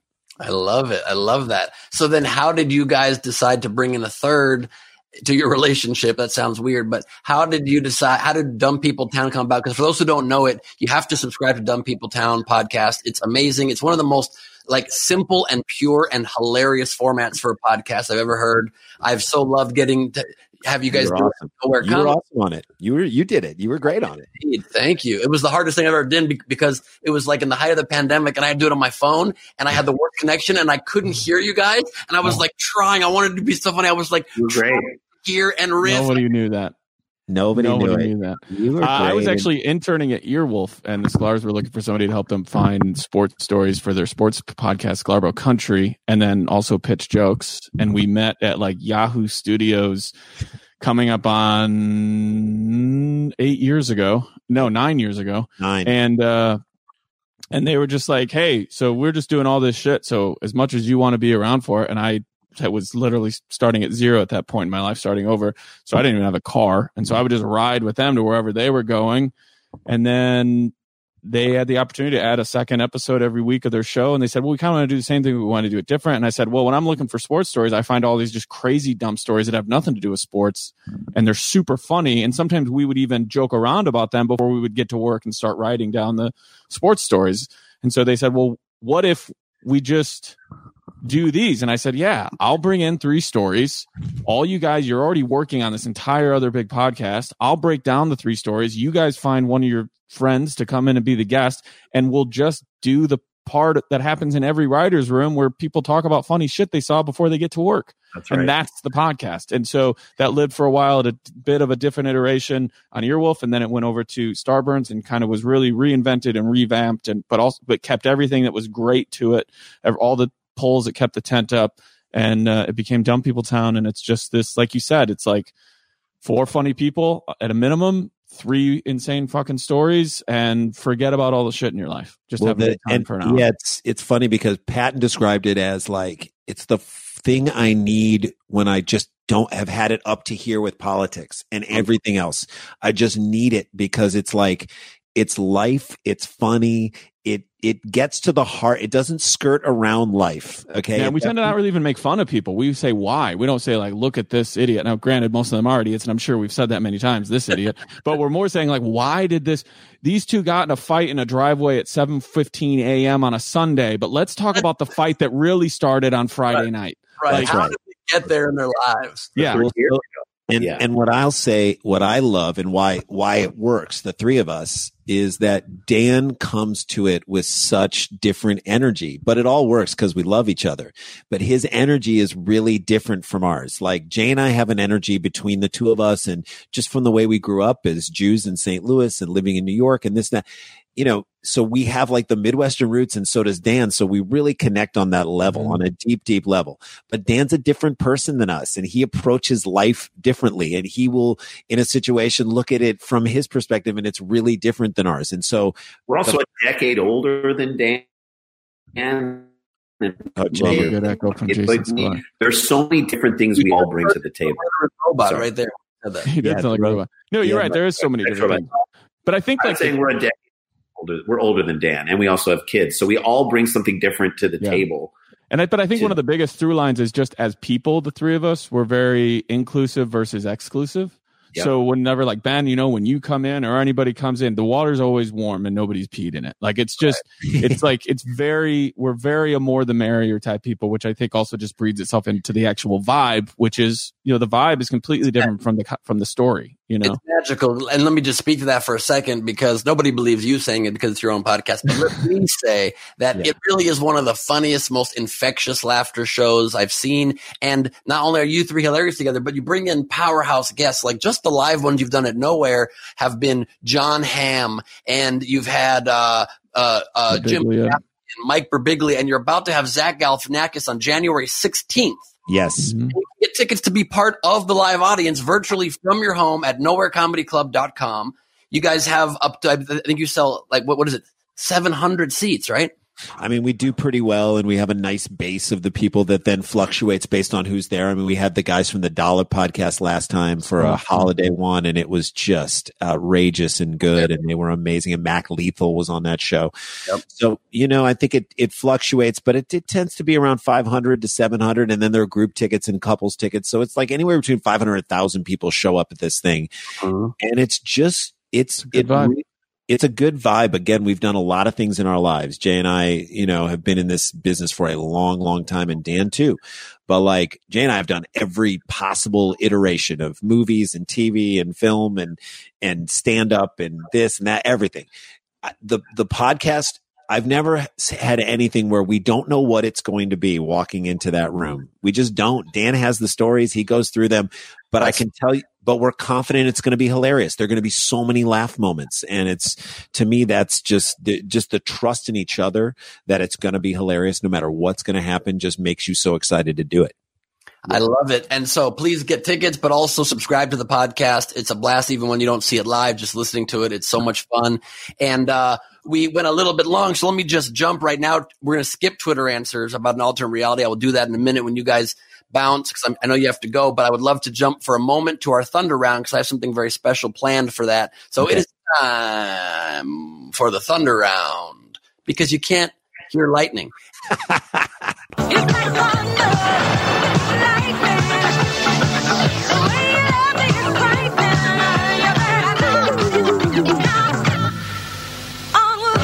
So we have 3 stories for you here. The last 2 are Florida Man stories from my birthday. This is what the core of the podcast is basically Florida Man does crazy shit. But the first one, not Florida Man, this is Denmark Man. Denmark launched a children's TV show about a man with a giant penis, The Guardian reported just weeks ago. John Dillermand has an extraordinary penis. So extraordinary, it can perform rescue operations, etch murals, hoist a flag, and even steal ice cream from children. Well, that's not ice cream. That's a different type of cream.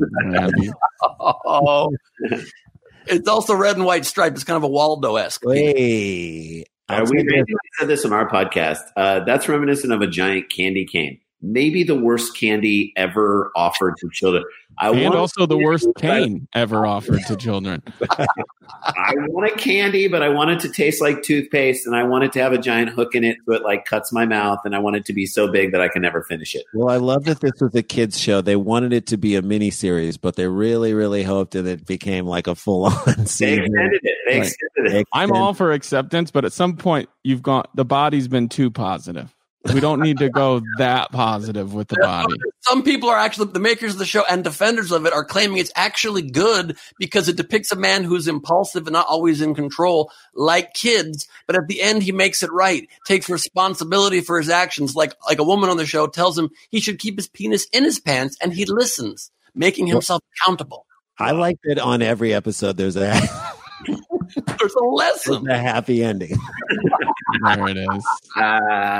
Also, when you first started describing that, just if you need all those things that you said at the very beginning, impulsive, tries to make it right, just keeps making mistakes, just go fucking watch Breaking Bad, kids. If we're going to start fucking kids up with stories like that, just go watch Breaking Bad. Yeah. I mean, to me, the companion show about a vagina is far more interesting and actually far more difficult to understand. That's right. The big gaper caper. You gotta feel more like you're looking within. It's called "Where in the World Is Carmen Sandiego?" It's a what? No, it's a magical cave. All right. Okay, there we go. Yes, it is indeed.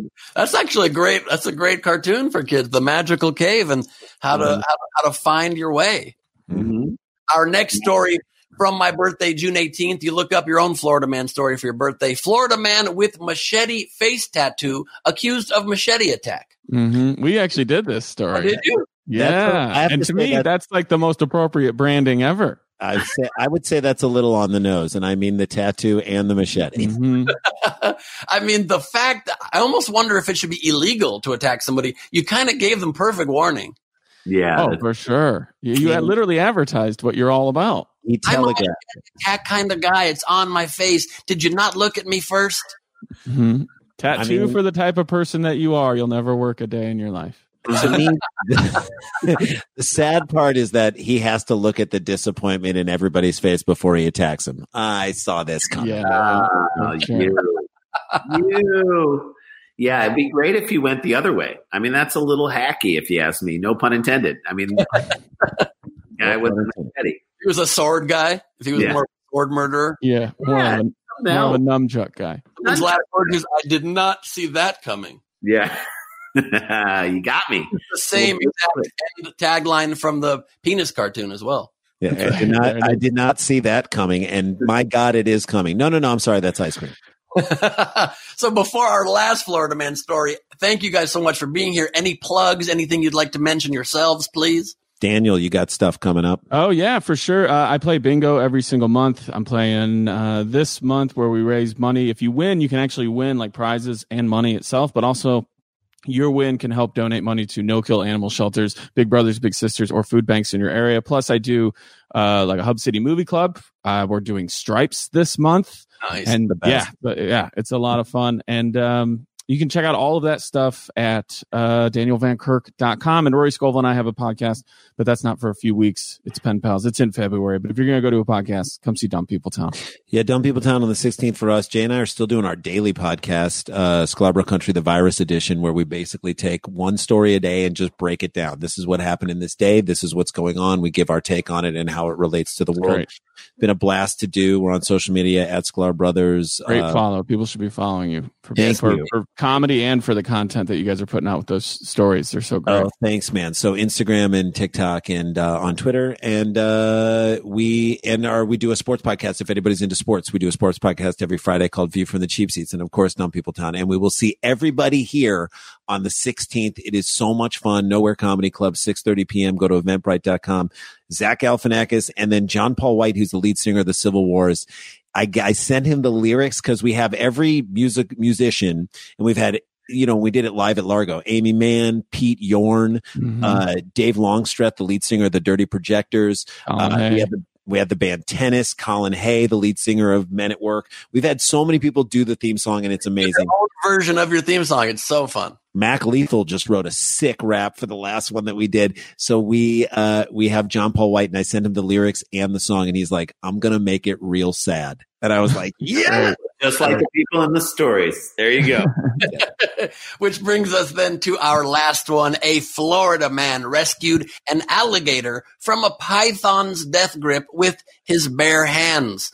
Jack Hubbard of Lakeland went to Everglades Wildlife Management Area 3A because I guess 1 and 2 were closed. Yep. And met up with python hunter Mike Kimmel.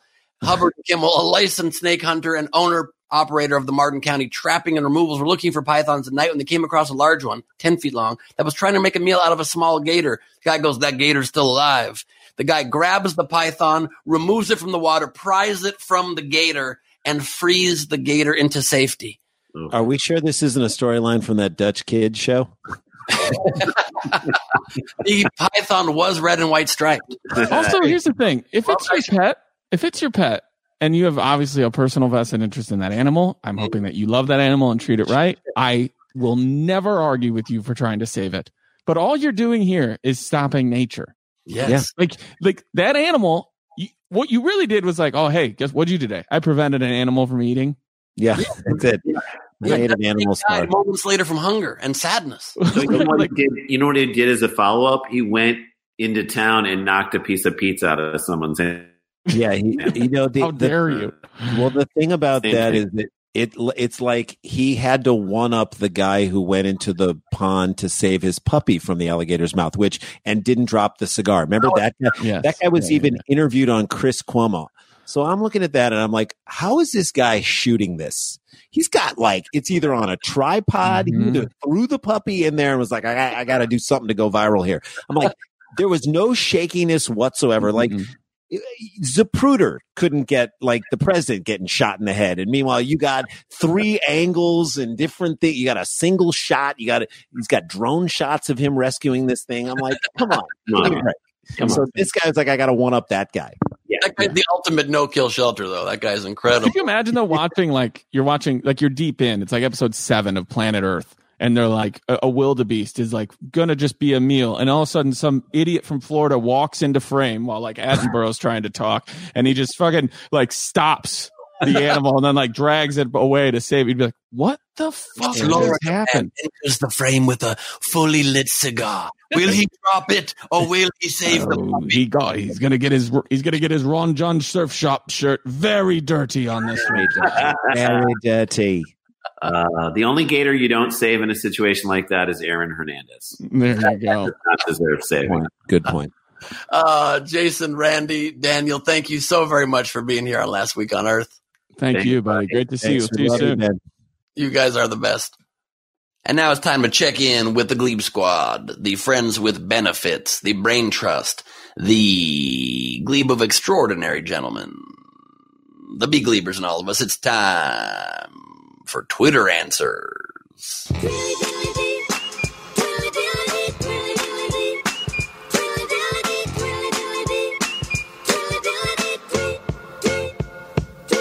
I asked the Brain Trust, if you lived in an alternate reality, what would your life be like? Catherine Eban said, after the last 4 years, don't we now have an answer to that question? That is a very good point. Could it be weirder than this? Could it be more alternate than this? This is the alternate 1985 from Back to the Future 2 that we are all living in. Ironically, that character of Biff, that version of Biff, patterned after Donald Trump, the asshole billionaire living in a fucking tower being mean to his wives. Which reminds me, I forgot one of the great pieces of good news, so I can now end this podcast with another piece of good news, which is, I mean, Trump's words mean nothing, but moments after Pence finally did what was right, finally grew some balls and honored his simple constitutional obligation after all of the insanity of the day and certified the electoral votes, Trump put out a statement saying, and I quote, and of course still calling the election into question because he's such a little bitch, but he says, even though I totally disagree with the outcome of the election and the facts bear me out, nevertheless, there will be an orderly transition on January 20th. So he's at least promising for the moment an orderly transition. He also said if the Electoral College certified him, he'd honor that and then just try to coup on his own government. Which is a pretty, confusing move, to say the least. But at least he put that statement out there for whatever that's worth. And it's worth almost zero, but it's something. And Kayla Gibson, in an alternate reality, what would your life be like? She said, politics wouldn't exist. I'd live in a house with a big yard and a bunch of dogs where I'd just play with them all day. I'd have my own personal chef to cook for me and help me cook. And Idiot Test would have new episodes for eternity. I like that world. I'd have work. And I love dogs. And if politics didn't exist, that'd be fucking fantastic. Unfortunately, they do. I try to get away from them, and they pull me back in every time. I just did a Godfather-esque movement, and my shoulder hurt doing that. Fuck. Am I going to have the shoulder thing happen? I have a doctor's appointment coming up. I'll keep you posted. Matthew Corey, our old buddy at RollerDogNC, said, in an alternate reality, I'd be listening to your podcast called Next Week on Earth, where you would give stock picks. I'd be rich. Again, first of all, how do you know you're not listening to that? And I would definitely go on Oracle and I would try to invest in Tesla shares because they're about to come out with that new flying car situation in a couple of years, and it's pretty amazing. Very similar to the Sports Almanac from Back to the Future 2. I hate to bring it all back to sequels of 90s movies, but there you have it. Paul Harvey at PaulHar666. In an alternate reality, I would shout, I'm on smack, dog. I want to empower you to live your dreams, Paul, because you can do that now. I just did it in this reality. If we have one consistent reality, I'm not so sure anymore. John Duggan, one of our patrons, said, it's at Predator Johnny, by the way. And by the way, Kayla's at KGibson97315. At Predator Johnny said, I wouldn't have blown out my knee. I would have gone to the military college and had a military career. Wanted to help people. Now I do health and safety, security, first aid, and disaster response for the university I work for. So you're helping people. And you don't have to accidentally get killed. I mean, there's nothing more brave than being in our military, but you're doing an incredibly brave thing as well. So don't worry about it. You cool, boo? Why did I call you boo? I'm sorry about that. Netcirc at Dwee Barella, and our second to last answer says, do I get to choose my alternate reality? Could I live in basically the same reality, but Philadelphia sports teams don't fucking suck so much? Not being embarrassed half the year would be cool. Yeah, I grant that. Sure. It's been a long dry spell for us here in LA sports too, but this year's pretty good for us, so I'm cool with it. And finally, in an alternate reality, what would your life be like? Amanda at WKBDM says, non-existent. Very literal interpretation and interesting and probably accurate. In any alternate reality, it's very likely none of us would be here. So I guess take this solace. Despite how fucked up everything is in our world, we could not be here at all, and that'd be worse. That's a nice thought. The being here, not the not being here. I hope that wasn't not clear. Until last week, next week, this has been Last Week on Earth. Last week on Earth. Last week on Earth.